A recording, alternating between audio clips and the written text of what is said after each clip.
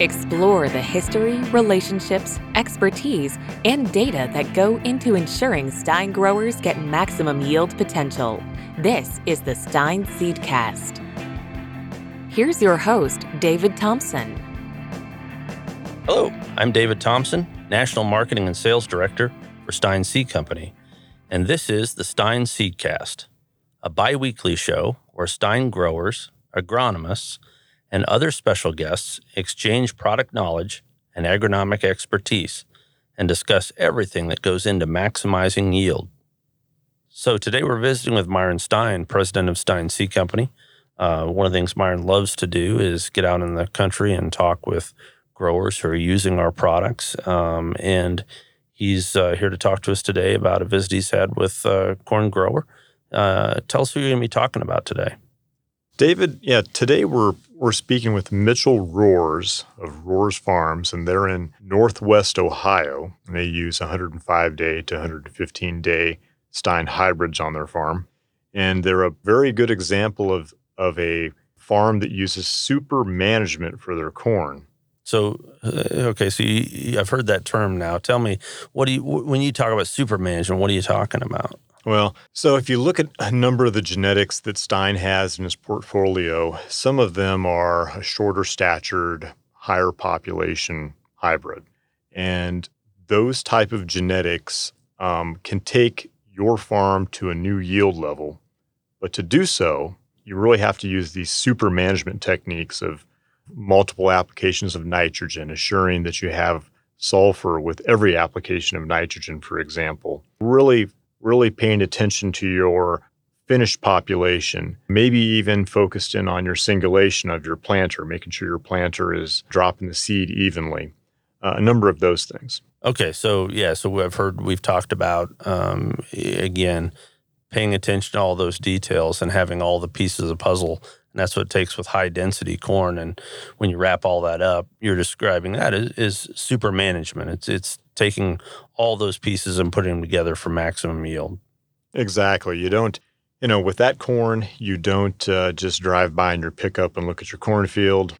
In some cases, some of these growers that we've talked to, they will walk their field almost every day and literally go through the field. So it's all about the details and understanding how to get consistency out of each plant that's out in that field. Huh. Well, I'll be anxious to hear more about this with Mitchell Rohrs of Rohrs Farms, and let's listen to the interview.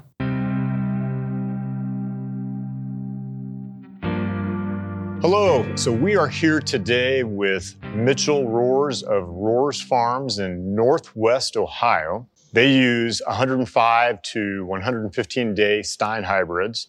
And hopefully we learn some things about how they're managing those hybrids and extrapolate some secrets out of Mitchell today. So Mitchell, first, tell us some about your farm, your family farm, when did it get started, just some details like that. It's a very interesting story.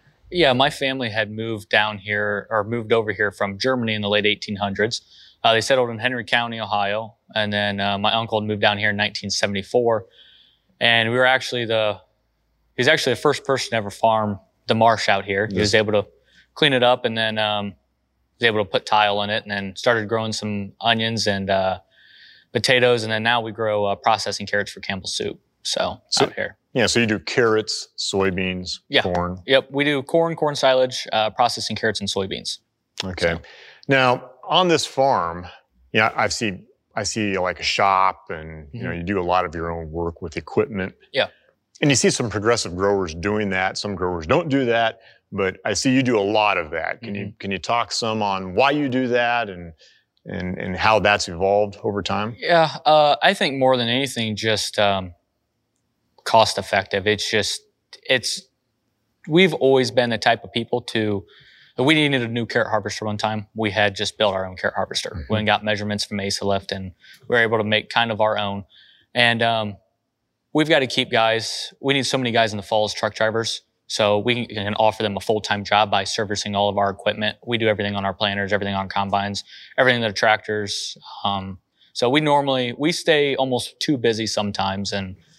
So it's about economics. It's about economics in today's world. you need to do that. Yes. To be everything competitive. is a lot more expensive than it was a year or 2 years ago. So okay. Now, Mitchell, let's get into your Stine hybrids, and we're going to try to get some secrets out of you on what you're doing, because you get some amazing performance out of your products and you get some amazing yields out here.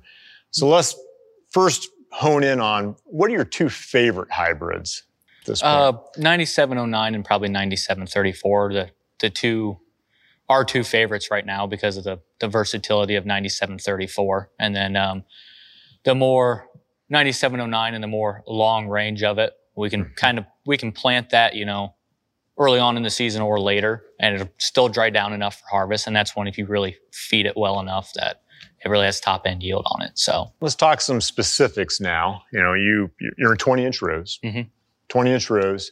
As far as a yield goal, do you, before planting, as you're planning the season out, do you have a yield goal, like by field or by farm? Or yeah, we're pretty spread out. We're 30 miles in all directions, so not really quite a farm goal itself, but more of a field goal, and how we can kind of, mitigate the risk, and what varieties we know have performed before or will perform good on that type of soil as well. So seed bed preparation. Now, there's something you do here that's unique relative to a number of growers out there. Let's talk about seed bed preparation. Yeah, so we're trying to move over to 100% strip till. We strip till now. Our corn acres, we're probably 80% spring strip till, and then the rest we do in the fall. So we try and put everything that plant needs in a strip in the spring. And then why we like Stine is we can run a really high population on that and really feed that corn exactly what it needs. And then sometimes we'll come back and we'll wide drop and side dress if needed. But depending on the weather and things like that, a lot of times you could almost put all your fertilizer up front in the spring, and that'll get you through the year. And on strip tillage, where you are, I'm assuming you're trying to heat that strip up too. I mean, there's some benefits to that. Open it up, yep. Do you have certain ground here where that's a necessity? Or does that not really matter, going from your tougher ground to your I wouldn't say it really ground? matters. I think the biggest issue we've had is some of the clay hills we have here are so tight that a 570 horse tractor won't pull it going up the hill. Really? Yeah, in the spring. So you got to do some of the fall. Or we've been trying to incorporate more cover crops as well in the fall, and then come strip through the cover crop in the spring. And it seems to, soil breaks up a little bit better, not so compacted, not so tight in the spring. Let's talk about planting date. So planting date in general in this geography, it will help the viewers understand, what you have to do here in Northwest Ohio. Yeah, so we normally try and start April 25th to April 28th planting corn. Last few years hasn't really worked out like that, but we've always tried to go April 25th, April 28th to May 15th. Last few years, it's been so wet, we haven't started until middle of May. We try and hope we can get done before Memorial Day. But I've planted corn full time for, I think, 5 years now after I took over from my dad, and I've never not planted in June. So, and actually in 2019, we started in June. So, nitrogen application. So I know you'd like to put everything on with your strip tillage. Is that reality? I mean, do you think you can always get that done? On certain farms, I think so. I mean, everyone has a good farm, everyone has a bad farm. I think on those poorer farms, I think you could feed it enough because your top end's only 190 bushel. I think that's pretty easy to do. Where you get some of these other farms that you really want to push it and you want to see 280 corn, then I think you almost have to put enough down in the spring strip, and then starter with a planter. Then you come back and side dress at that V5, V6 if you have a wide drop bar, and then another late season application if you really want to get top end yield out of it. Sulfur.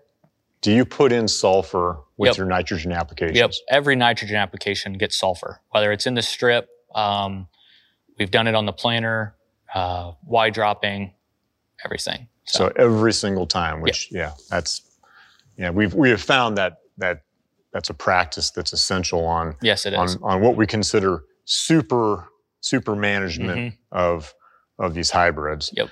Now let's talk about population. 9734, 9709, they're going to probably be different on your farm in general than 9714. So let's start with 9734 and 9709. What type of populations, what type of finished populations do you want when you get done? For 9734, it depends what kind of dirt I'm putting it on, but I try and stay right around that 40,000. 9709, I will push it a little bit more, depending on the fertilizer program we have in place for that field itself. We'll push that to 42, 44 normally. And I'll normally do the same with 9714. I'll try and push that to 44. The only issue with that is we have seasons like we've had early. I like to grow some 102 day for silage, and 102 to 106 day last couple of years, it's just been so dry is the only problem here. Because normally, last few years, we first started growing Stine, 9714 was one of the best varieties we had, but now for some reason we've changed of weather patterns. We've just been getting so dry in the summer, and it just takes that top end right off right away. And it's definitely 105 days, so yeah. So it's your on the early side, and where 9808 is on your late side. Yep. You do both those hybrids, but you don't want a large percentage of your acres in something like that. On fungicide and insecticide, anything is the same program across your farm? Is it? Do you change that up? We change it up. We've done a lot of testing with putting a fungicide down, a cheaper fungicide like a Strobin for northern corn leaf blight, gray leaf spot on a V5, V6. And being in 20-inch rows out here, get hot and humid, you have no airflow in between those rows.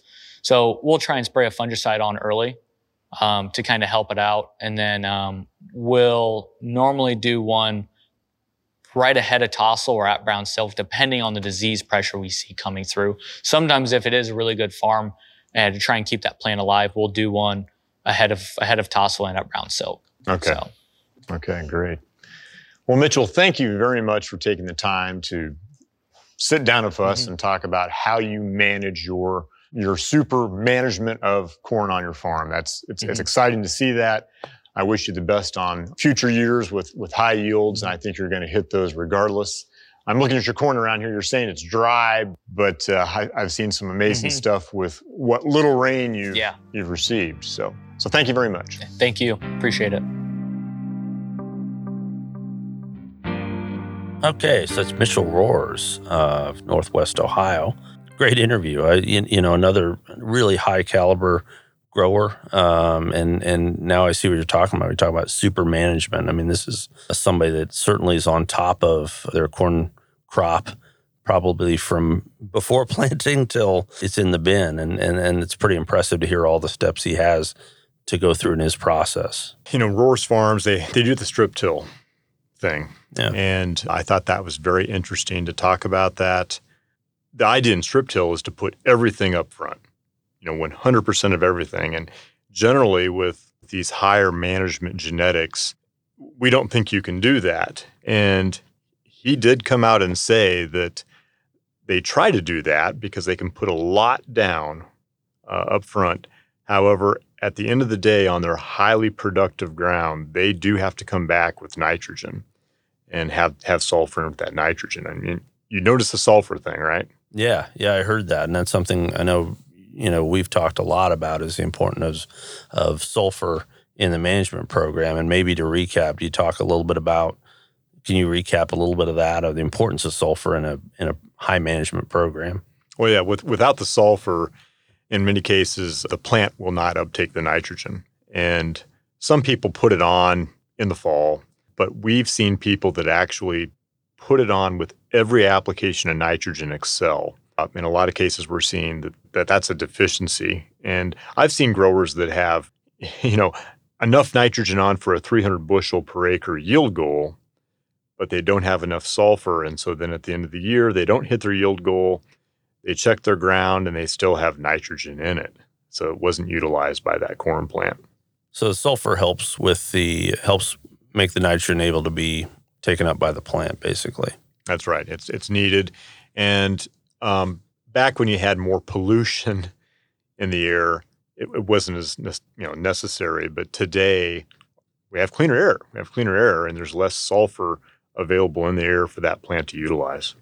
So you're saying there was a good thing back when all the coal-fired plants and acid rain maybe wasn't all that bad? Yeah, hey, the good old days with, smoke and, kind of added and helped us grow crops. Yeah, but to your point, there's the pollution is cleaned up a lot, and now sulfur isn't as freely available as it was in the atmosphere, and so yeah, and that's something that seems like that's something I hear a lot from, again, the growers that we talk to who are really successful in our program. Sulfur is the common thread, the understanding of sulfur application in conjunction with nitrogen. Yeah. Another thing is the droughty conditions that Rohrs Farms has had the last few years, and it shows you they're still using higher populations. So there's so many people that think, well, I hate to push my populations because of what if I go into a drought? Well, the reality is these new genetics, that's not a factor. In fact, these new genetics, even if you're on poorer producing piece of ground, those higher populations are needed for those genetics to work right and bring yield and performance to you on that ground. They've had droughty conditions the last 3 years, I believe, and he keeps his populations up, and that's paid dividends for them. And why do you think what's with that kind of misconception that droughty conditions and high population corn don't mix? Well, I think even us, before we fully understood what our program was bringing with these corn genetics, before we understood those genetics, we thought the same way. Well, we found out that what we're really doing in our program is we're selecting genetics that tolerate stress well. That's really what these shorter statured plants are doing. They're shorter plants, there's less biomass, they handle stress well or better because they don't need as much moisture, for one. And so I think that's always been in an old farmer's mind of how corn works.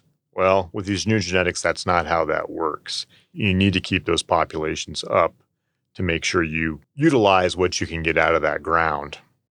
For those tuned in, we've been listening to Myron Stine and his conversation with Mitchell Rohrs of Rohrs Farms over in Ohio. Appreciate you bringing the story to us, Myron. Well, thank you, David. So we'll be back again in 2 weeks with a new episode of the Stine Seedcast. If you want to make sure to never miss an episode, be sure and subscribe to the Stine Seedcast wherever podcasts are found. Thanks again for joining us, and we'll talk to you next time. To learn more about Stine and its elite corn and soybean genetics, visit stineseed.com. Subscribe to the Stine Seedcast wherever podcasts are found. Stine has yield.